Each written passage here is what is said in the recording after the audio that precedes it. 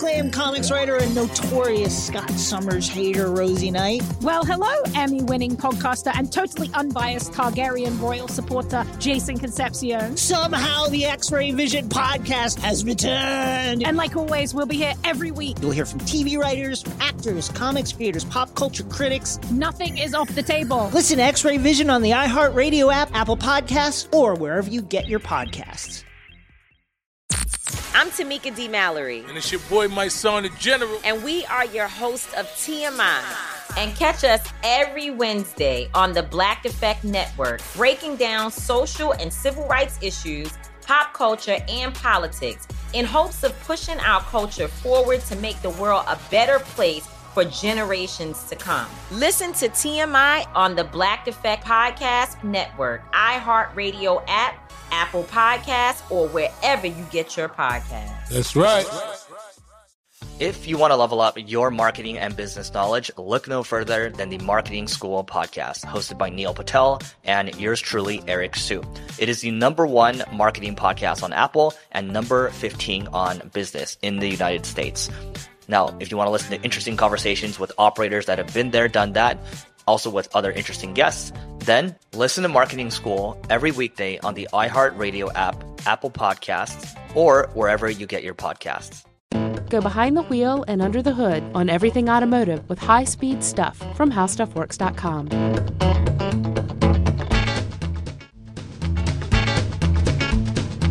Hi, and welcome to the podcast. I'm Scott Benjamin, the auto editor here at HowStuffWorks.com. And I'm Ben Bullen, a video writer here, also at the same website.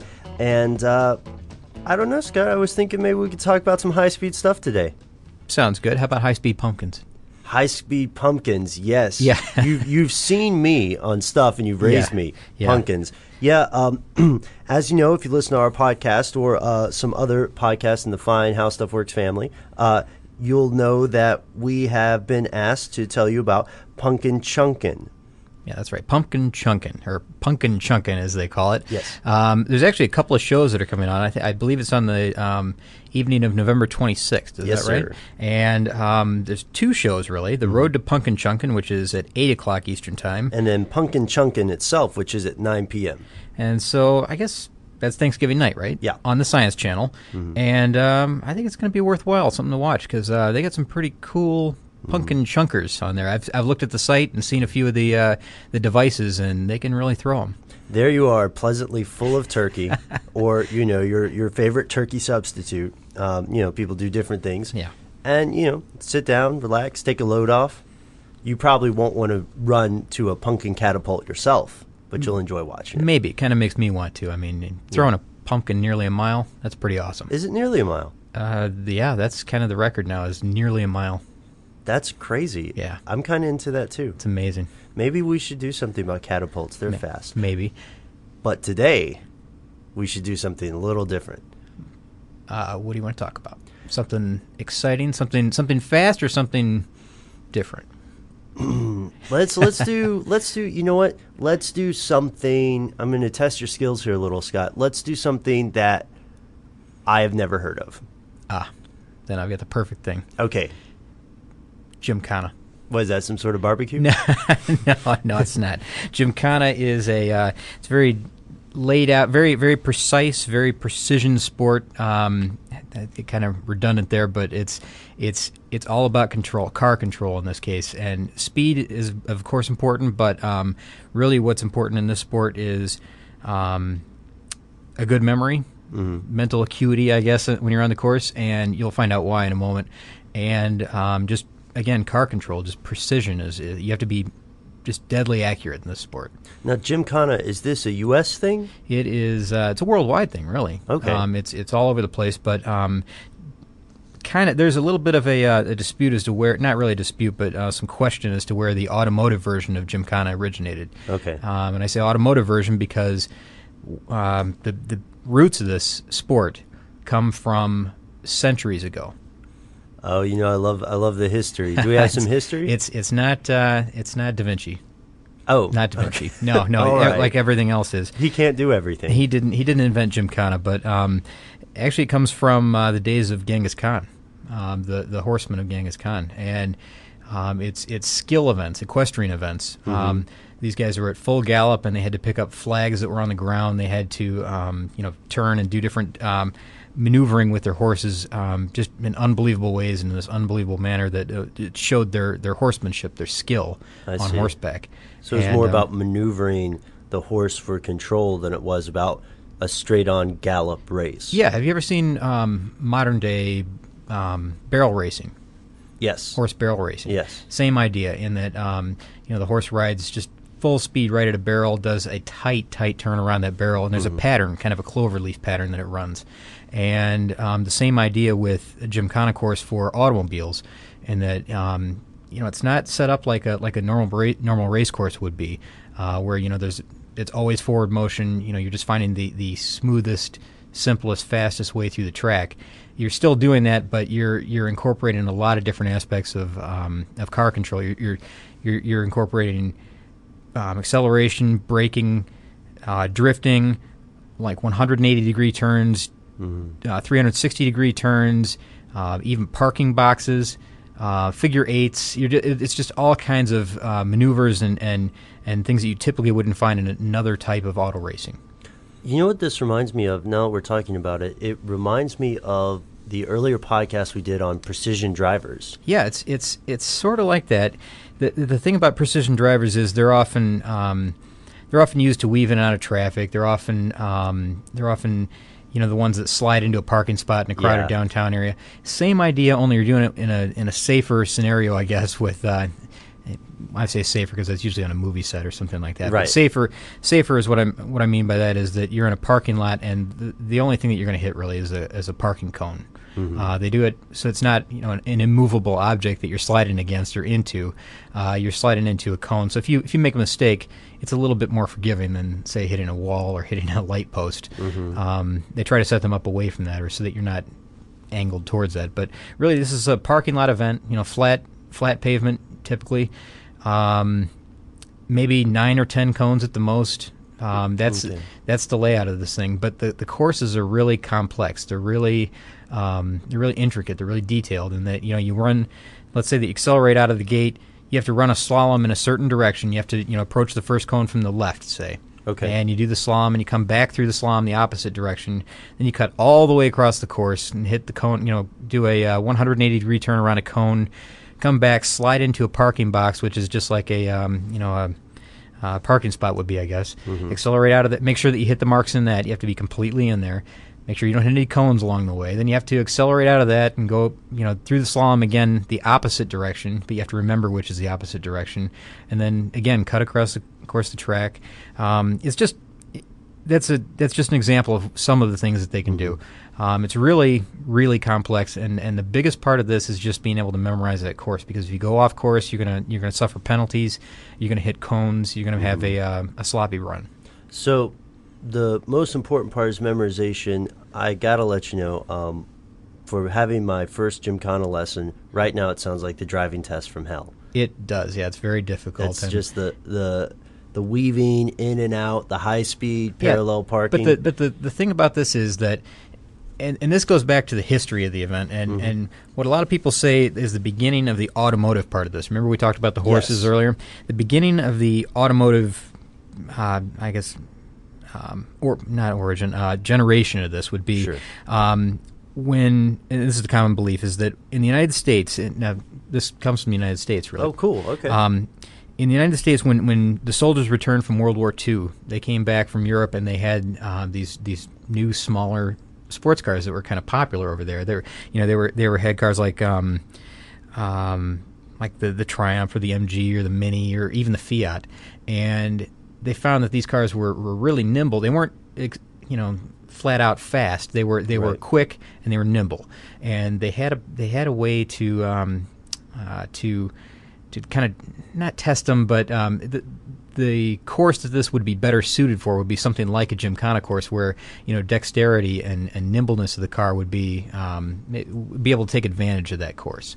Unlike like the big powerful cars that we're typically think of as race cars, where they can take advantage of a long straight on a racetrack. Cars like this may or may not be able to do that. Sure, they're quick and they're fast, but where they really stand out is in the handling. So the origin of this comes from these small European cars that came back with the soldiers, and they quickly found a way to take advantage of that, and then it just kind of spread from there. Now today, Japan is really the only country that has a distinct Gymkhana racing group or sanctioning body, which is it's sanctioned by the French FIA actually, which is kind of strange. The Japan Auto Federation is sanctioned by the French FIA, so strange. But they're really the only ones that have right now an official sanctioning body. There are events here in the United States still. Okay. In the UK, it's very popular. Ireland, areas like that. I've seen some fantastic online videos of some examples of cars in Gymkhana events in the UK, and they often use reverse as well during their events, which is not all that common here in the United States, I guess. Because that would be, that's an order of magnitude more difficult, right? It is, yeah. I mean, if you watch online, there's some great YouTube videos of cars. I blogged about this recently. I had 2 links to videos that are just, I think they're pretty exceptional examples of Gymkhana racing. One is a Mini that's going through a course that's extremely tight course. You wouldn't believe the handling of this thing. And then at the end, the brakes are so strong that the back end lifts up in the air. It's really they're really powerful. They're really strong in every way. Starting, acceleration, handling, braking, unbelievable cars. And then there's a Lotus 7, which is when you see if you go to the blog and you look at this, and I think the title of the post just so that you can quickly find it. I could send it to YouTube, but I forget what it was called. Yeah. The blog post is, I think it's the strongest brakes you'll ever see on a Mini Cooper, I think is what it's called. At the end of that, there's a link to a Lotus 7 in a Gymkhana course, on a Gymkhana course that you won't believe what you see this guy do with this car on this course. He's remarkable. The skill and just the control involved in this. Is there any kind of world championship? That, you know what? Honestly, I don't know if there is a world championship. I would guess that if there is a sanctioning body in Japan, that they probably have a championship there. Okay. Here, I'm sure that there's plenty of local events, and I bet there's some type of structure because it's a timed event. It's not a race that's run against anybody else. Right. It's like Pikes Peak. It's one car at a time. That's right. Yeah, it's a perfect example. It's a timed event. It's from your start to your finish, and you get 2 runs, and I think it's the better of the times that is scored for you. Sometimes they'll have 2 cars running side by side. They start side by side. When one car turns right, the other one turns left. It's a mirror image course of the other one, so you can see who matches up where, because when they finish, they should finish at the exact same time if they've done the exact same thing. But again, you're just competing against yourself and the clock. That would be really interesting to see, but I would not want to drive that course. No. You wouldn't do it? You know what? I would like to, but I know that I would go off course, and I think that even seasoned pros go off course in this a lot. It's not that uncommon. If we could describe for the listeners the way the racetrack looks, because Scott here has a course map. You've probably seen the Family Circus comic series where every so often they'll have a traced out map of the entire neighborhood and the crazy things that the children have done walking around. Yeah, I know what you mean, like hop the fence, climb the tree, go to the neighbors. Yeah, I know. Walk in a circle around the dog house or something. That's what this looks like. Yeah, it's pretty nuts. It looks like a big piece of string kind of just tangled up. It's a big knot. But really, once the driver gets to know that course, and oftentimes, actually every time, after registration, the drivers often walk the course just to visualize what they're going to do in the car. And it's not a requirement that the course changes every time either. So I guess they can have the same course time and time again. And what you're trying to do is you're trying to perfect your technique. You're trying to reduce your time. You're always trying to go for that, half a second less or whatever it would be. That's intense. Yeah, it really is. It's got to be difficult mentally to get through this race, and at the same time, pay attention to what you're doing, physically, and that trying to make that car do what you want it to do.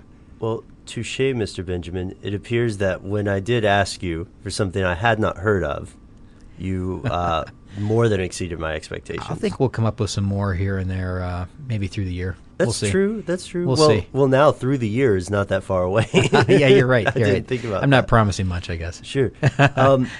Well, what would be awesome is if we heard from listeners who are familiar with or maybe even involved with Gymkhana. I would love to hear from listeners that are involved in Gymkhana because this series to me has great interest. I think it's really, really cool to watch, and I can't tear myself away from the videos when I'm watching them. Yeah. I would love to attend an event in person.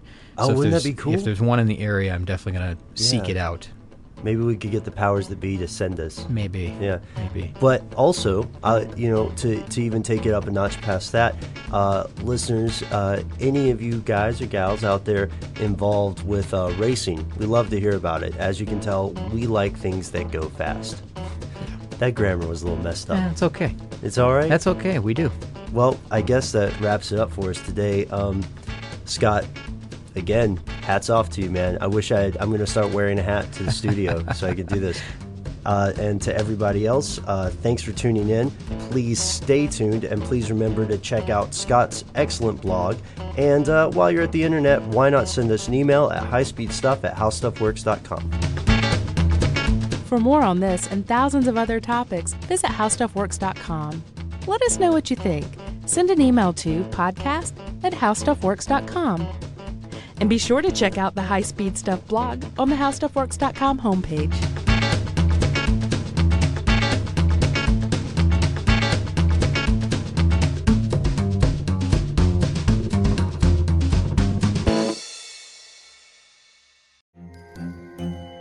Hello, acclaimed comics writer and notorious Scott Summers hater, Rosie Knight. Well, hello, Emmy-winning podcaster and totally unbiased Targaryen royal supporter, Jason Concepcion. Somehow the X-Ray Vision podcast has returned. And like always, we'll be here every week. You'll hear from TV writers, actors, comics creators, pop culture critics. Nothing is off the table. Listen to X-Ray Vision on the iHeartRadio app, Apple Podcasts, or wherever you get your podcasts. If you want to level up your marketing and business knowledge, look no further than the Marketing School podcast, hosted by Neil Patel and yours truly, Eric Su. It is the #1 marketing podcast on Apple and number 15 on business in the United States. Now, if you want to listen to interesting conversations with operators that have been there, done that, also with other interesting guests, then listen to Marketing School every weekday on the iHeartRadio app, Apple Podcasts, or wherever you get your podcasts. As important as choosing the right destination when traveling is choosing the right travel partner. Gene Fodor. Gene, was good. But be careful, because the worst trips result when two partners have two different agendas. The CIA really need your help, Gene. Freeze, Americano. Gene, run! Listen to Fodor's Guide to Espionage on the iHeartRadio app, Apple Podcasts, or wherever you get your podcasts.